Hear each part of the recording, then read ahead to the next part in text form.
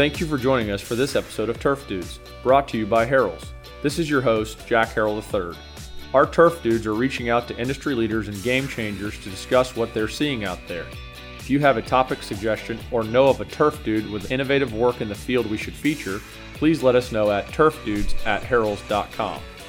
Today's episode is brought to you by Dr. Raymond Snyder from a Harrell's educational seminar recorded in Kiowa Island, South Carolina. Dr. Bruce Martin presents information about disease control options for Bermuda and Paspalum greens. For your reference, we've provided the slides Dr. Martin refers to on our website, www.turfdudes.com. This weather's beautiful outside. If I was still in the diagnosis business, I'm sure the samples would start coming because it's been kind of crappy. Even our fall was not great, I don't think, from a weather standpoint. We were pretty wet. I know all the rivers up my way are still in flood stage, and so it's no good.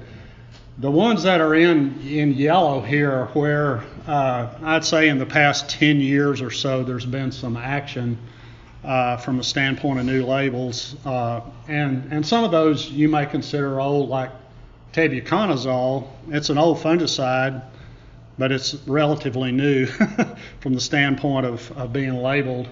So that would be Mirage from the Bayer. Tridiconazole would be Trinity from BASF, and so on. This mefentrifluconazole that you see there is the new Revasol. So that's the first time I'll speak of it, but that's a DMI fungicide. And so that's old chemistry. Does anybody know what the first DMI ever registered in turf was? Hush, back there.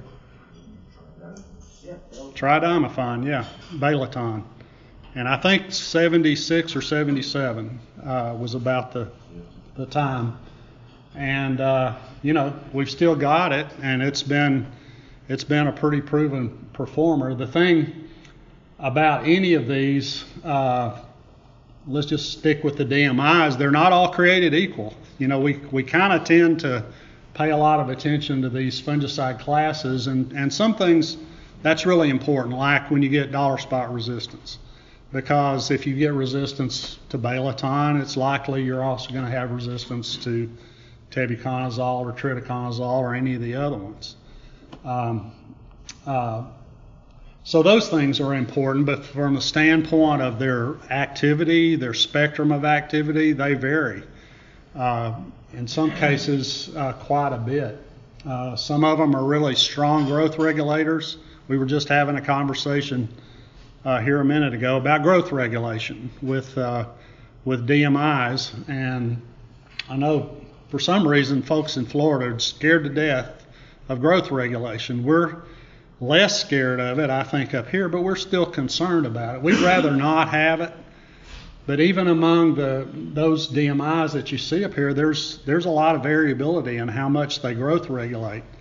And a lot of it depends on timing. For instance, let's say creeping bent, since somebody decided to talk about bent down here in Bermuda country, you can spray any of these to your heart's content on bent grass in cool weather, and you might get a little greening, but you're not going to get any growth regulation that's going to hurt you at all. But if you spray them on Bermuda grass at transition, you might not be happy, when the grass is kind of at a weak point. Or if you just core aerified, you may notice, well, those holes aren't healing as quick as I'd like it, and some of that just becomes an aggravation. But I guess the thing that bothers me that I still hear about is people just saying, I ain't using DMIs, and they're throwing the baby out with the bathwater because they're excellent fungicides as a group. And some of them, they just control a lot. From the standpoint of the soil-borne diseases like take-all root rot and take-all patch and bent or spring dead spot, these are have been the linchpin until the QOIs came along, and they tend to control a broader spectrum of soil-borne diseases than even the QOIs do. So all that's good. Where there's been a lot of activity in the last 5 years has been in the carboxamide group are also called the SDHIs. So you're hearing SDHI, that means succinate dehydrogenase inhibitor. It's a respiration inhibitor. So this is working through the mitochondria of the fungi. The DMIs work by inhibiting cell membranes. But the first SDHI ever labeled was that fungicide called carboxin. And carboxin is a 1960s seed treatment. It was called Vitavax. And I'm not so sure you can't still get it. It was used on cotton, soybean seed, things like that. Back many years ago, I worked on cotton, and Vitavax was or carboxin was one of the components that we would put on cotton seed to control Pythium and Rhizoctonia and Thalaviopsis, basically three or four different diseases. It was one of the components, and it was there to control Rhizoctonia. And so the next one that came along, I think the first turf label was 1993, and that was flutolenil, ProStar. And, it's been a pretty solid performer ever since. That's an SDHI fungicide. So that's an old one. Boscalid, though, Emerald, I'm going to put that in yellow because it got labeled about 12, 13 years ago. And then they just started coming. Penthylpyrad is Volista, fluxapyroxad is Exemplar, isofetamide is Kabuto. A lot of these have just been a couple, 3 years, since the labels have come. The most recent one is Pitaflumethafen, and that's, help me out. It's Syngenta's new one. So I thought I could roll. Posterity. Yeah, Posterity. So that's just, I think, last fall or so. And then fluopyram, that we've been talking about for nematode control, is actually an SDHI fungicide, which is very bizarre when you think about it. And Billy did a great job talking about that chemistry. And it also has fungicidal activity, so it's a pretty good dollar spot material, and it controls some leaf spot and some other things. What that should tell you, though, flutolenil, what is it good for? Fairy ring is what we use it for. It'll control brown patch, it'll control large patch, it'll control red thread, things like that, but it's only good for that group of fungi, the Basidiomycetes. But Boscalid, to take the other extreme, Emerald, is only good basically for dollar spot. And it was labeled for an obscure little disease called bentgrass dead spot. And it actually has a little rhizoc activity and a little fairy ring activity, but nothing to shake a stick at. What I'm getting at is there's a broad range of activity in that group. And when fluopyram came along and they showed it was a nematicide, it made their range even larger, I think, and more bizarre. So you kind of go down through there. An old chemical that I did work on back in the 90s was fluazanam, and that's Secure. So Secure is reasonably new. I'm really glad that we got Secure labeled.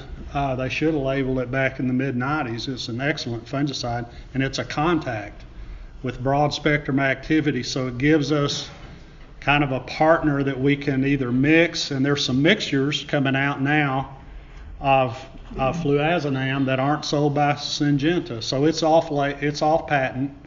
So you're going to start to see that showing up, I think for good reason, in some other products. So kind of keep an eye out for fluazanam. It turns out to be a really good dollar spot. Is that what kind of happened with their product with the Teddy or the? Yeah. You had trouble getting registered, and then all of a sudden somebody got registered, and then it was like boom, Here well, that's right. It was off patent when Cleary's actually registered. Got it registered in a very narrow label for turf, and I think Bayer was looking more at broad label, which is harder to get, with EPA, and because it was off patent, Cleary's could play. Lynx, yeah. And it's an awesome fungicide. It's a great fungicide. It's one of my favorite fungicides in bentgrass tank mixed with Daconil, because in bent it actually doesn't growth regulate that much. in hot weather. You can spray that one with a little Daconil and be okay. And man, does it control diseases. It's really good. So then you come down, the phosphonates have been out since the 70s also, and the first one was Aliette, phosphatyl aluminum. All of these basically work the same. Most of what you see now are labels of either fertilizers or fungicides that are some salt of phosphide, and most of them are potassium phosphites. So Tidal Fight from Harold's is an example of that. It turns out that these things are bona fide fungicides. Back when I was in school, we were kind of taught that these things only worked as kind of plant health promoters and not as fungicides, but it turned out the methodology was a little off in evaluating them, and they found out they are fungicidal. They're really good Pythium products, across the board. They're good Pythium products. Turns out they're good for anthracnose, anthracnose in cool season grasses, and it's a direct fungicidal effect on anthracnose. And I think there's been some recent work out of Europe showing effectiveness on pink snow mold, on microdocium. And then I've heard rumors, and nobody's proven this to my knowledge, that they work in suppressing leaf spot in Bermuda grass, and somebody ought to look at that. But then there's also another aspect of those that are plant health promoters. And of course, Bayer has signature formulations, and Signature Extra is their newest one. That is a mixture of the active ingredient plus some additives that are antioxidants, I believe is what I've been told, and help to reduce some of the oxidative stress that can happen to plants. So they kind of have a plant health component and a fungicidal component as well, which is all good. Segway down there, great Pythium material, but it's a one-trick pony. It's no good for anything other than Pythium, and yet it's the man, on Pythium. It's in fact, the first label I ever saw was called Randman. It's the man, and it controls more Pythium species across the board than any of the other Pythium fungicides. So that's kind of what you have. The fluopicolide was relatively new. It's a component in Stellar that actually came from Valent, but the fluopicolide component doesn't help us in turf. It's not that active on Pythium. It's active on Phytophthora and downy mildews, which we don't have in turf. Then the last one really should not be on a fungicide chemical label because it's not a fungicide, and that's Acebenzolar. That's the action in Daconil action or Heritage action. So someone mentioned salicylic acid, Raymond. Salicylic acid promotes a systemic acquired resistance phenomenon in plants that's been known for many, many years. Acebenzolar does a similar thing. It acts along that same pathway in plants and promotes some plant health effects. So I'm not going to talk about the things that aren't in yellow, but just there has been a fair amount of pretty good activity. For some reason, we've been lucky so far, and we haven't lost a lot of things. Now Benamil's been gone forever. Chlorineb, I don't know if you can get Chlorineb anymore. There's really not much reason to have it. Vinclozolin is gone now, finally. There's some pressure on some of these chemistries. We still have Mancozeb, and years ago we were told we were going to lose that. In Bermuda grass, I still love Mancozeb. I think it's a great contact material. So it is important, the characteristics of the fungicides, to pay attention to that. So the class of chemistry, the QOIs are going to be the Heritage, the Fame, things like that, the DMIs, SDHIs, and phosphonates that I've just kind of talked about. And then the effectiveness within the class is important to know that. Some of the physical characteristics of these fungicides is also important to know from the standpoint of where they go when they're applied. And Billy Crow was talking about abamectin sticking right up at the top. It has a very high KOC. It's the affinity of that chemical to bind to organic matter, pretty much, or soil colloids. And so that's probably important. Photodegradation, abamectin photodegrades, he said, very quickly. Half-life in soil, the long one that fluopiram has, may explain some of the long-term effects that we see out of Indemnify. So all those things are kind of cool to know, and maybe will help in predicting how a material works or why it works the way it works. My favorite thing is that last bullet, which would be the first bullet, and that's how good are they? How much can you use? When do you use them? How do you use them?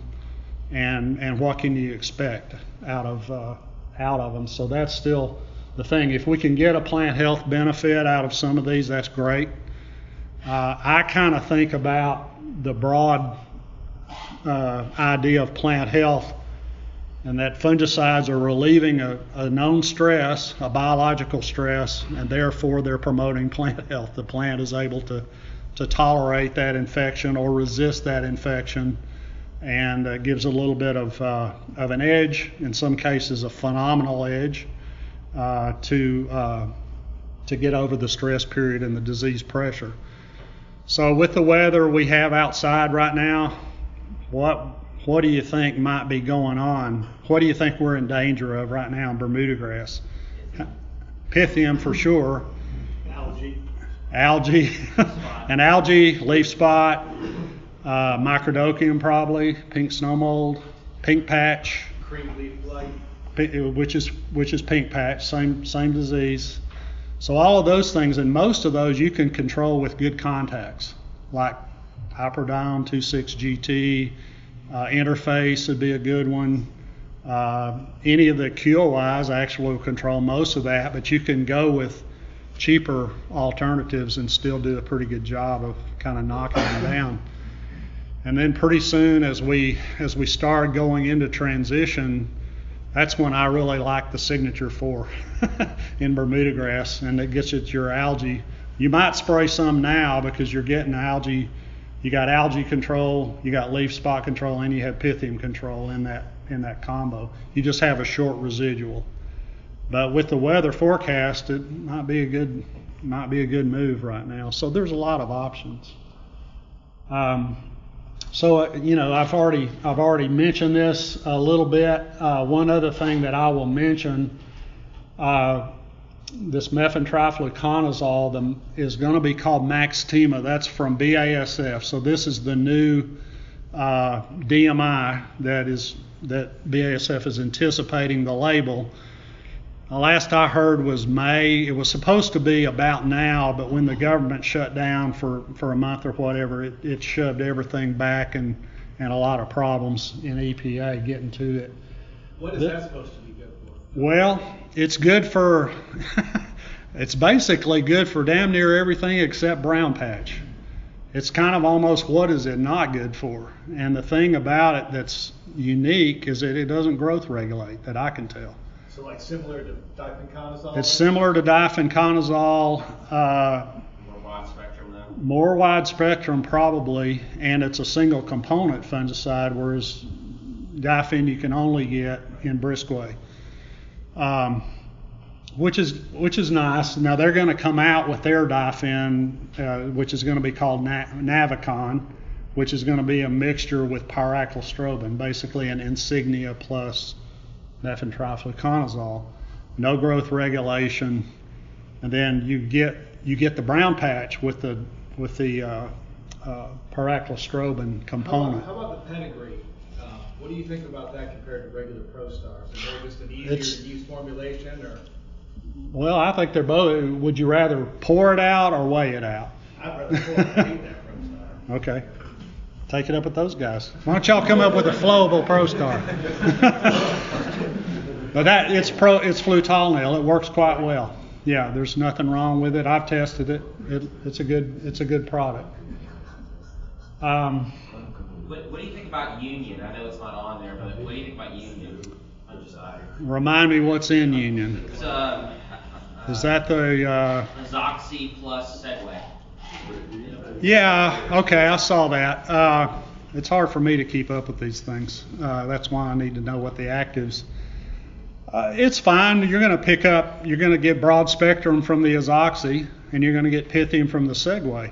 But you're still going to be under the limits of Segway.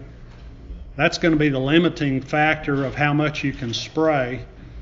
So if I was getting that, I'd be going like, okay, I need the Segway. What is the Azoxy going to do for me also? Maybe not. To me, I don't know. I'd rather have the single components and put them together if I need them for certain things. But, they may sell the heck out of it. It's not a crazy mixture, other than there's a little bit of an issue theoretically with resistance, because both of them are labeled for Pythium. Both of them, in theory, would be moderately to higher risk of resistance. And according to G11's old boss, you're gonna develop multiple resistance. Dr. Vargas is who he got his PhD with. And but anyway, and then but it is a good point that a lot of mixtures are out there and they're coming. And I like some of these mixtures because some of them are bona fide synergistic mixtures for certain diseases, like Lexicon. Lexicon, the pyraclostrobin component, does not control spring dead spot, zip. The exemplar component is about 50% control. You put them together and you got 80 or 90% control. And, the same thing actually with Headway. Azoxystrobin, Heritage won't control spring dead spot worth a darn. And propiconazole is okay if you get the rates up. But you put them together and you got something that actually will do it. If you didn't have the growth regulation in Headway, which can be kind of hot, you'd have something pretty good. So you kind of have to still keep the rates down on greens, but you do have some true synergy there. And Brisquet, I think, is synergistic. So some of those things are great. Exteris is a good product. So that's an SDHI, fluopyram, plus a QOI, trifloxy, labeled for foliar disease. And the Navicon is that mixture that's coming out whenever the methentrifluconazole gets its label. So Exemplar, that's relatively new fungicide. It's an SDHI. Unlike the old SDHIs, what we're kind of seeing with some of the new ones, not all of them, we're seeing a broader spectrum of control out of them. So more diseases are on the label. It's not like ProStar, just basidiomycetes, or Emerald, just dollar spot. Now you've got some of these that are controlling a lot of diseases. Valista has a lot of diseases on the label. Now, another thing to kind of just give you a heads up is if you go to the internet and you pull up the label off the website, a lot of the time, like the Valista is going to list those diseases up there, dollar spot, brown patch, anthracnose, and end with snow mold, and you might go, well, I wanted to use it for spring dead spot. I don't see that label. Well, it's because spring dead spot was added, SDS, as a 2EE, which is a label expansion, and you got to look for those 2EE labels on the internet to get the. What happens is when new fungicides come out, the company's going to spend lots of money on the diseases that are going to pay them back. Dollar spot, anthracnose, brown patch, Pythium, things like that. And then some of these other diseases like summer patch or spring dead spot, more regional diseases, they'll get to them when they can. And it takes a lot of money, as Raymond has found out, to support research. And it just takes time to get the data to expand those labels. Posterity, that's the one I couldn't remember the name of, is the latest one. And this one actually has a very narrow label, so it's going almost back to some of the things like Emerald a little bit, because initially, the label says for prevention control of dollar spot and other diseases. Well, you look at other diseases, and it's only 4 other diseases or 3 other diseases. Now, I'm not saying that'll be the end of it, because they'll continue to test it, and other diseases may be labeled eventually. One thing about some of these new SDHIs is we're getting more that are labeled for fairy ring, including Kabuto from PBI, and that's another one, dollar spot and spring dead spot. But they know they have fairy ring control, so you'll probably see fairy ring added as a 2EE label. The other thing, because these are respiration inhibitors, and there's a pretty good chance of resistance developing, it's already been documented in dollar spot, is there's going to be label restrictions on how much you can apply in a season. So putting together a program, you're going to have to pay attention to that. And because we have so many SDHIs out there, there's a danger. I mean, it's legal to say, well, I didn't apply more than 3.2 ounces of Posterity or Kabuto, and so I'm going to rotate to Posterity or something else, and it's still in that SDHI class, and you're adding selection pressure to some pathogens that could promote more resistance. Now in Paspalum, Paspalum is a weird grass. Let's just admit it. It's a warm season grass that acts like a cool season grass in a lot of ways. It's an interesting grass. It gets a lot of diseases, but it also has a phenomenal root system. I mean, it's crazy the roots that grass will form, and I think that's given it. I'm sorry Billy's not here, but out here on this island, this is sting nematode central on this island, and those guys that have gone to Paspalum, from what I've learned, don't worry about nematodes much anymore. And pardon? You can hardly hurt those roots. Yeah, I know. Now it's got weaknesses. It doesn't have good low temperature tolerance. It gets dollar spot out the wazoo regardless of the cultivar. They'll tell you, well, mine is resistance. Well, BS, just wait. It'll get it and get it with a vengeance.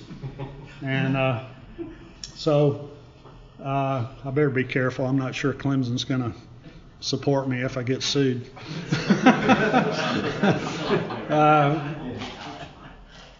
So I might have to start lying here anyway.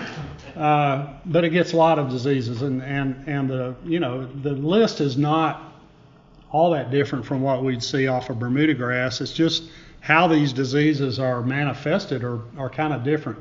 For instance, it gets Rhizoctonia zea, Rhizoctonia leaf and sheath spot, but I've never seen it resolve into a mini ring patch, something that resembles mini ring that we see in Bermuda grass, which is also caused by Rhizoctonia zea. You get more of a diffuse thinning area with it on Paspalum. And probably we know that disease is a low fertility disease, and that good root system is probably just taking up more available nutrients. Of course, you can barely you don't even want to fertilize Paspalum much or you'll destroy green speed, I guess. And so yet with that big root system, you're capturing more of the available nutrients that are there. We've seen a weird curvularia on Paspalum sometimes that it's a bona fide disease. It produces a little necrotic, dark colored patch.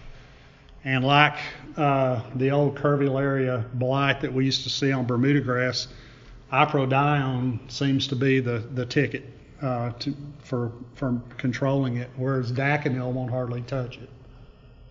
One of these days it's going to quit raining on the East Coast and we're going to have a drought again. And when we do, and some of you that are still overseeding, we'll see rapid blight again. And the reason I had that listed on the Paspalum list is because most of you are using Paspalum because your salts are so high.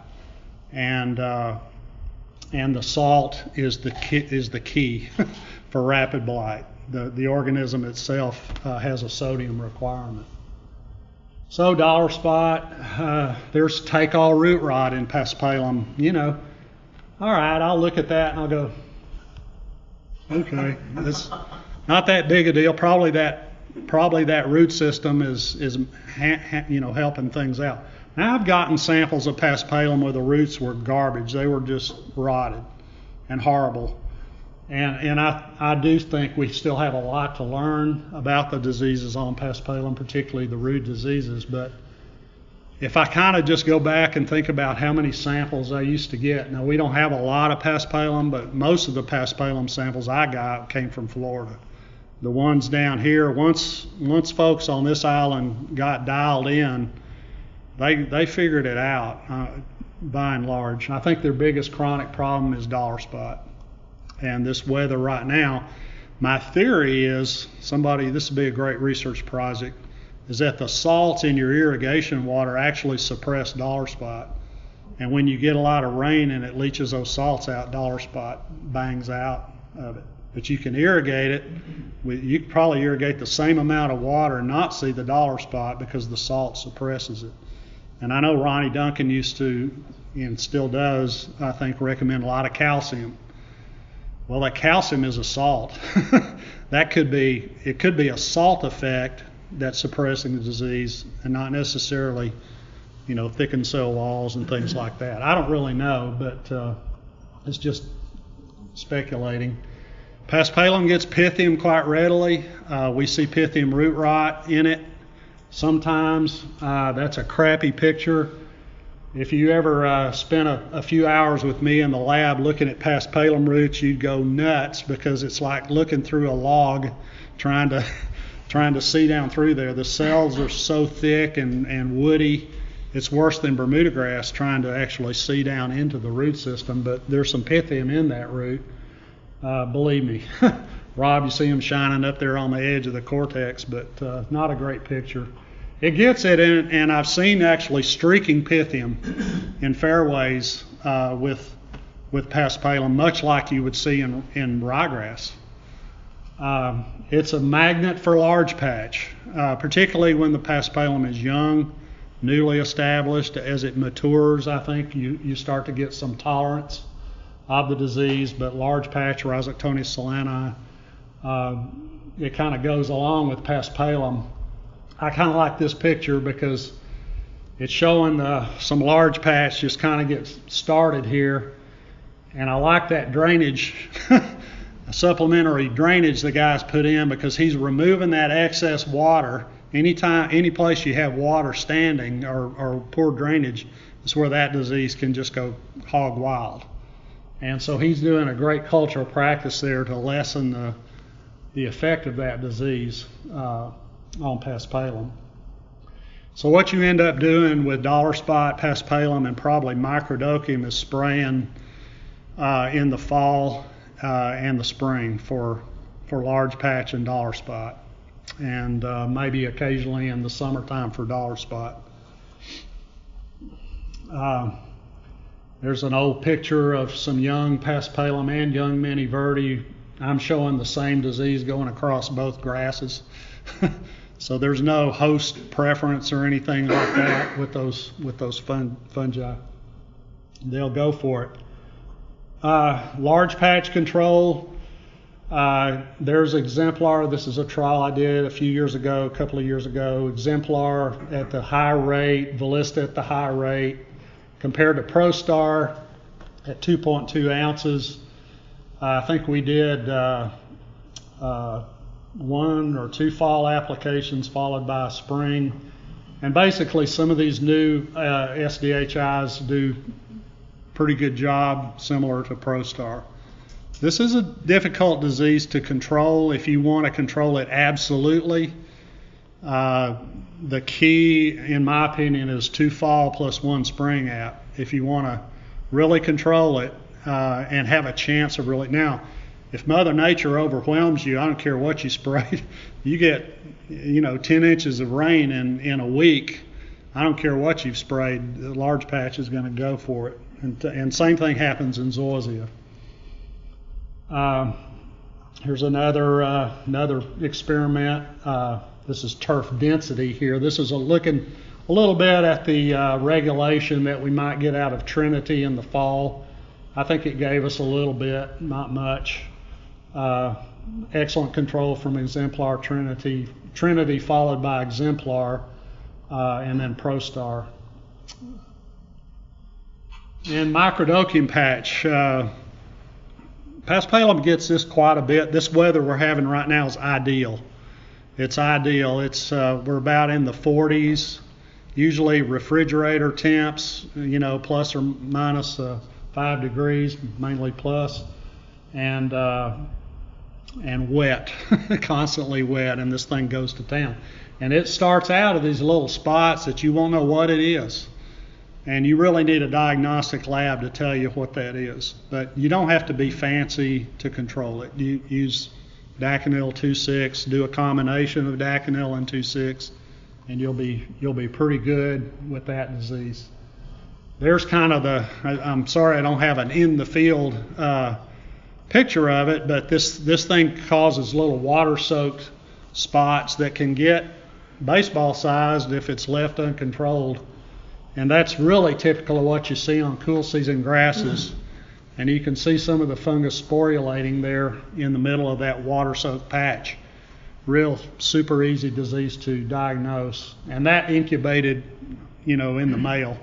I got that sample from somebody probably a couple of days wrapped up tight in that foil. It was a nice incubation. And what he was seeing is as those little pencil spots now became a big spot, because he didn't spray before he sent the sample, which is really critical if you want to get a good diagnosis.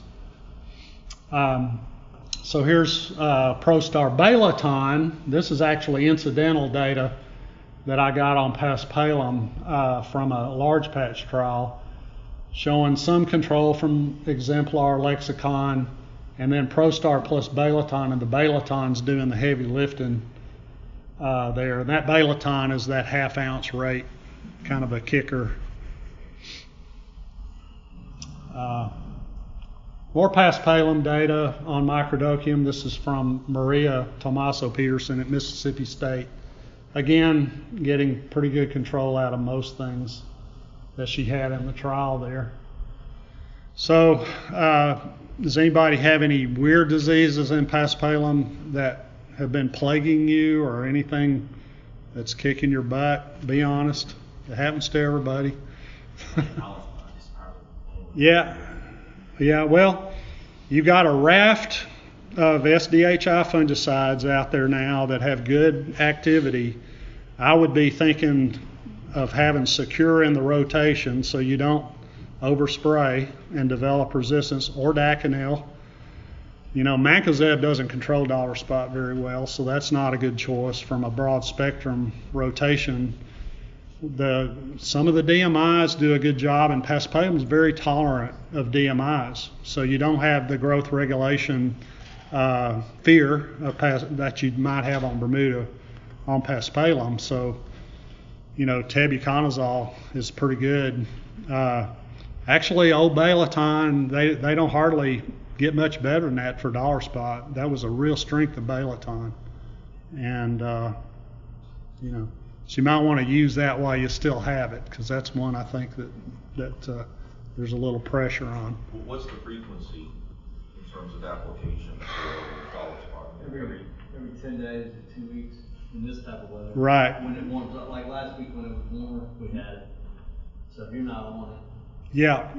And now a lot of these things will say 21. I can tell right now BASF is inching towards a 28-day interval on this new mefentrifluconazole. It looks excellent in our trials, but I would never, under heavy disease pressure, think any fungicide is going to give you 28 days control, because you guys put the stress on it that we can't in our field trials. So it's like you said with the rain. As soon as it dries up and we're on irrigation water, then we don't really have the issue. Yeah. Or it's actively growing. Right. Yeah, it's all weather related. So the intervals. Right. Yeah, I wish we had some miracle drug for dollar spot, but we don't. Other than these fungicides come pretty close. They're really good, but you got to be careful with overusing them. And You guys get heavy rain here in the summer, Yeah. and does the dollar spot It'll flare pop up? up, like August last year was a huge problem. yeah. So you I mean, didn't it was wait- like whatever we were spraying last August, nothing was working really. It just been a lot of rain, Yeah. cool temperatures for August. Rob, you have any suggestions to improve it? No, he's an old dollar spot guy. I mean, obviously, I know fertility always is a challenge. I mean, obviously, you're trying to manage accordingly, but dollar spot's a low nitrogen disease. I mean, there's a direct correlation to low nitrogen and dollar spot activity. I mean, as crazy as it sounds, bumping up even a tenth of an ounce, or it's a ridiculous. The direct correlation. I mean, it's a straight line with dollar spot and nitrogen. Yeah. How much N are y'all using on your greens in a year on Paspalum? I'd say we're using quite a bit because there's a lot in the irrigation water. Oh, And okay. effluent. So more than I realized. Okay, Yeah. the effluent Yeah. I wasn't thinking about. We By tried the fertility, and that plant just holds so much moisture on that leaf blade too. yeah. Are you rolling as part of the program as well? I mean, there's no lot of work with the rolling and. Yeah, the problem with the roller on the Paspalum, when the plant's trying to shut down, it wants to crush that leaf tissue, and then we have a so bigger it's- problem. We lose our plant. That fall, winter time Yeah. period is when. So that's when we're seeing. Get out ahead of it. Yeah, it's, well, in other words, spray year round. Yeah. Go back to that first program I showed you on slide 1, Kitchen sink. Yeah, they just can't take that and feed it. So Pythium, if I were to wish for, a new fungicide, it wouldn't be another SDHI. It would be a Pythium material or possibly another good nematicide. To me, those are still weak areas in our kind of arsenal.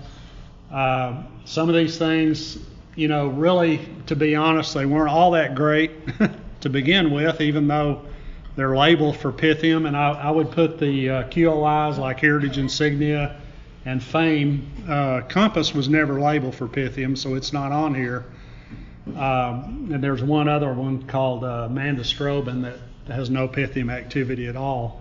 These have Pythium activity, but if you look at the label, it's always the high rate and the shortest interval, which ought to tell you it's going to give you some Pythium control over a short period of time. So a good time, maybe to use those would be at seeding, or something like that if you were seeding Poatrivialis, because it's going to give you broad spectrum control, rhizoc, leaf spots, everything else. There's a lot of kind of fusarium and stuff that you see on seedlings that you don't see any other time, and that might be a good time. But I would not use the QOIs as first tier Pythium products. Subdue in some ways is almost worn out. It's welcome. I mean, it was a miracle drug when it first came out, but it's been out as long as the phosphonates, 1976, 77. And it is prone to resistance, plus there are Pythium species that just aren't controlled by Subdue. Banol actually is a little more of a better performer these days than Subdue is, a little more consistent. I would still not put that, I mean, none of these perform as well as Segway. And then if you have a big outbreak of Pythium, you got to get caught with your pants down and you got Pythium that's really active, then really nothing much better than Terrazole to knock it down in a quick way. Or I still like good old 4 plus whatever, 4 plus Subdue used to be an old kind of standby knockdown Pythium material, and it does a pretty good job. Segway is also actually a very good curative. Even though I've got preventive in color, you see there all the labels almost say preventive. Well, every fungicide works better preventively, but Pythium is such an explosive disease, it's hard to predict Pythium. So it's hard to be preventive unless you're spraying all the time. And the only fungicide up there that I think that we can spray in a routine way are the phosphites. And the reason I say that is because we have not seen resistance problems with it. I would never say never, but those have been out for a long, long time. A lot of them have been used for many years, and they still perform.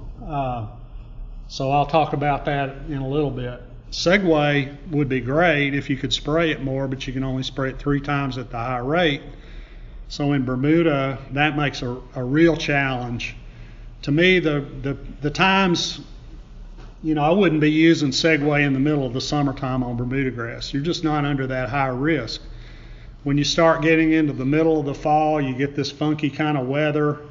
Your Bermuda is really going into dormancy. That's when, or semi-dormancy, that's when Pythium can be most damaging. I might, depending on the weather, put a half rate out.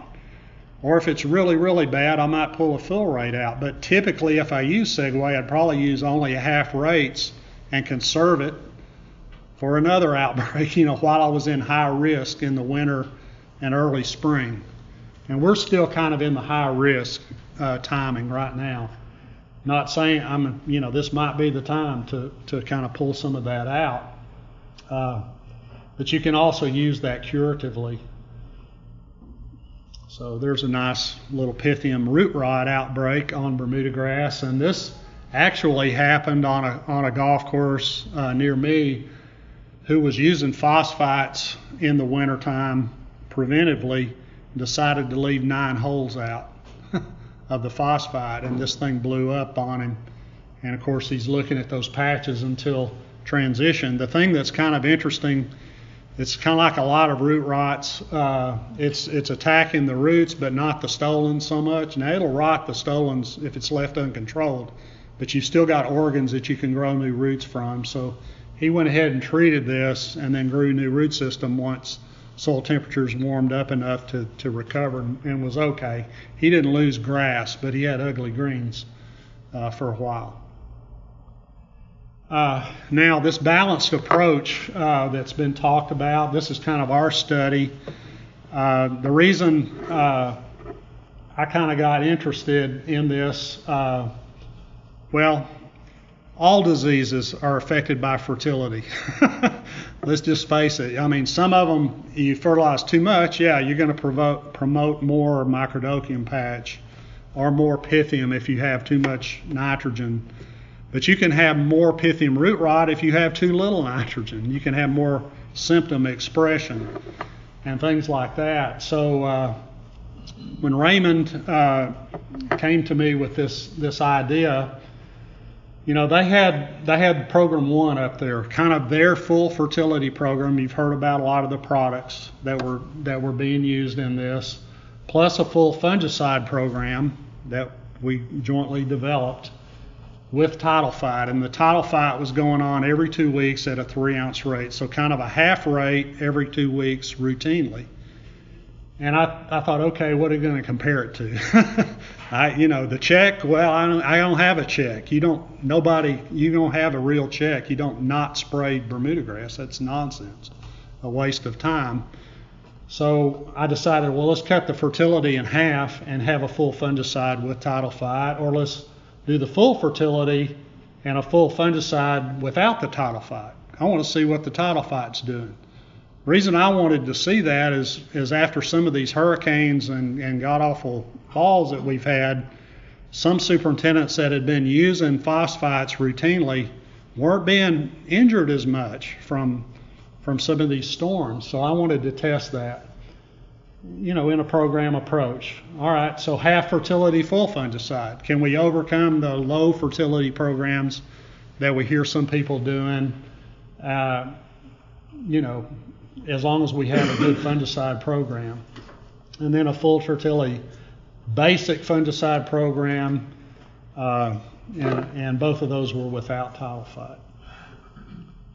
Anyhow, so I think didn't you have a handout going around or something? Yeah, I handed it. Because you can't put all this in a page or on a slide. But there's the fertility with the Harrell's products there.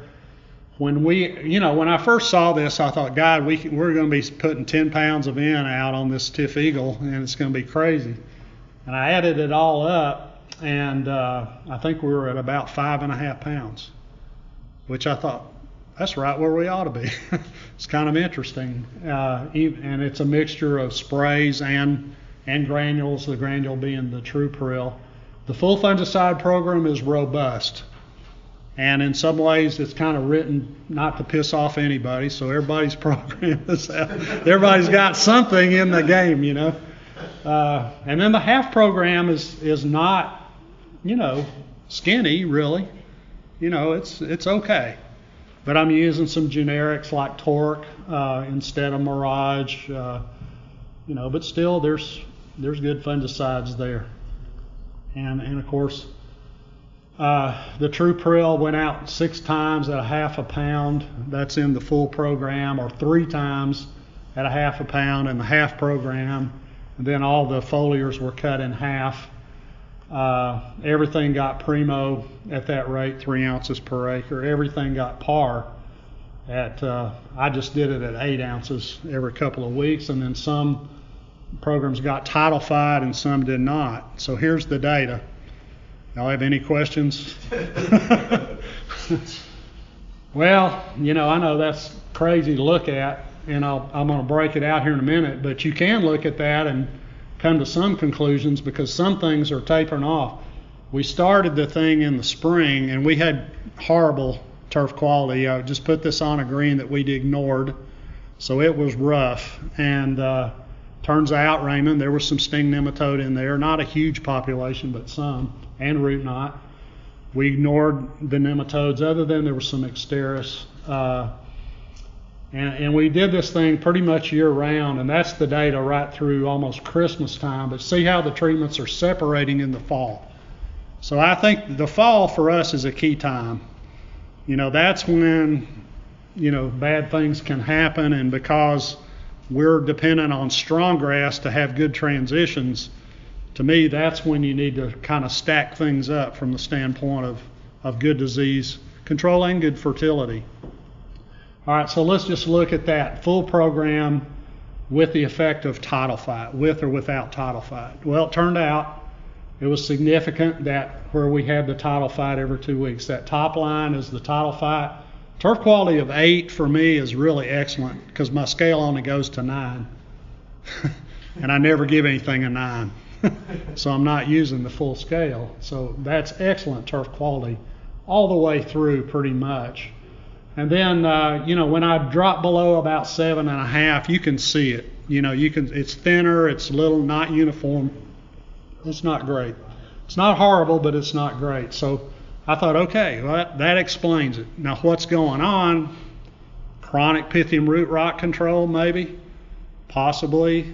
Some plant health effects, possibly. Control of some, things like curvularia, suppression of leaf spot. Possibly all of that. In fact, when we look at bona fide diseases, we saw less disease of, I think, both dollar spot and leaf spot. So I do have a little data on that leaf spot question. I just think more needs to be done. This is actually the low fertility treatment with and without tidal fight. And, not quite significantly different, but something a little bit tantalizing, and what that tells me is that bad things happen when you don't fertilize enough, and no matter what, you're not going to overcome that effect, I don't think. This is the full fungicide versus the basic. So the full fungicide program, turf quality of 8 pretty much from May all the way to Christmas, and our turf quality varied and went down in the fall with the lower fungicide program. Now, does everybody have to spray that much? I mean, probably not. To me, what you do and how you do it, it all ought to be based on logic and disease pressure and things like that, but it also should be on your risk tolerance. And in some ways, what you're really paying for is how much risk do you want to accept. And that how you accept that risk ought to come with some understanding of diseases and weather and all that, because that risk changes. The risk is really low in the summer. If you want to cut out a bunch of fungicide in the summer, go for it. As long as your site conditions are decent for growing grass. But when you start getting into the fall, to me, the risk goes up. That's where you start to tighten things up a little bit, and you can do that. And you'll probably still be able to have your cake and eat it too. But I'm not saying it's easy. It's just that's what we saw. This is a full fungicide versus the basic at low fertility, pretty much the same thing, except we never really kept up our turf quality to the 8 or above. So I thought it was a cool experiment, although it nearly killed us because we were spraying or applying something and rating every week for darn near a year. I felt like I was a superintendent. And I was like, man, this is a hard job. So Pythium is a big deal in warm season grasses, and it's a big old black box. It'd be a great area for somebody to have a lot of fun in and learn more about it. I think we actually have Pythium root dysfunction in Bermuda grass. The reason I say that, and some of you have seen this slide before, just it came from a guy who was going through a grow-in, and a lot of people are still renovating. They're tearing out their old Bermuda or their bent or whatever, and they're renovating, changing to an Ultrador. And the sod farms in the past few years have been happy. They're selling a lot of grass. This particular guy, his grass quit growing in the middle of his grow-in. Long story short, he had Pythium. And yet when I looked at the root system, it looked pretty normal. But look at the tops. They're all yellow and thin, and and something's not right there. Looked at the root system, and if it weren't for the Pythium all through the roots, you'd say that was a normal looking root. The cortex is intact. There's even intact root hairs coming off of it. They look normal. They're white, and yet the grass wasn't growing. So in his case, I suggested a phosphite. I suggested Signature. Heads up there. I did y'all. You made a sale. Good job. And then I suggested Lexicon to follow up. And the reason Lexicon is because it had some Pythium activity. It had broad spectrum activity also. But what I was really thinking was when BASF first came out with this, they did little demos of sprigging establishment in trays. And they use this at GIS and all those kind of neat little show and tell things. And they were showing how quick the sprigs would cover with Lexicon compared to without. And I thought, we should be doing that in grow-ins. And I'd done some other stuff on sod farms with disease control where we treat on the sod farm, and it makes a difference in establishment of sod with certain diseases or not. And it turned out, BASF has a relationship with Pinehurst. When Pinehurst started converting from bent to Bermuda, BASF worked with the Browns in Texas to treat the sprig fields in Texas of the grass that was going to Pinehurst. And then they noticed with the non-treated sprigs that they weren't getting as good a establishment. You could visually see the difference in the grow-in. So also, Kathy Kalmowitz with BASF and I wrote a program for Tim Hires down in Florida, who was going through massive renovations of 2 golf courses in the same year, where he had to grow in one and get it under play in time, and then do a second course after that. And it was like, failure was no object. And we wrote a program that had Lexicon going on the sprig fields in Georgia 2 times, and then when the sprigs were planted, had an additional couple of apps of Lexicon with Segway and Daconil rotated, during the grow-in to keep diseases out. And he had 25 some odd inches of rain during his first 6 weeks of grow-in. And conditions like this, and he was still successful in growing it in. So I thought that was a damn good program we wrote for him under those conditions. His second grow-in was flawless. It worked great. Anyhow, we've tested this with TifEagle, and those sprigs that you see in the back were treated one time with Lexicon up in Camden with modern turf. Those are what we would call normal-looking sprigs in the foreground. And then about 4 weeks into the grow-in, this is kind of difference I was seeing. And what you're seeing there is basically one treatment at 0.47 ounces, the high rate of Lexicon on the sod farm, 7 days before they pulled the sprigs and brought them to us compared to this. And then we had you can see some pretty good plots over here in the weak side where we treated at sprigging and we did okay. But nowhere did we do as good as when we treated on the sod farm. So this is now routine. For our TifEagle grower, this is routine. For the Browns in Texas, this is routine. I haven't heard if Hank Kerfoot's doing it or not, but I'm sure he is, because he's seen this also. Thank you for joining us for this episode of Turf Dudes. To send Dr. Schneider and the Harold's Turf Dudes team your questions or comments, or to be featured on an upcoming episode, reach out to us at Turf Dudes on Twitter or by email to turfdudes@harolds.com. You can subscribe to us on iTunes and Google Play Music, or tune in directly at www.turfdudes.com. Send us your questions to @TurfDudes on Twitter or by email to turfdudes@harolds.com. Turf Dudes is spelled TurfDudes.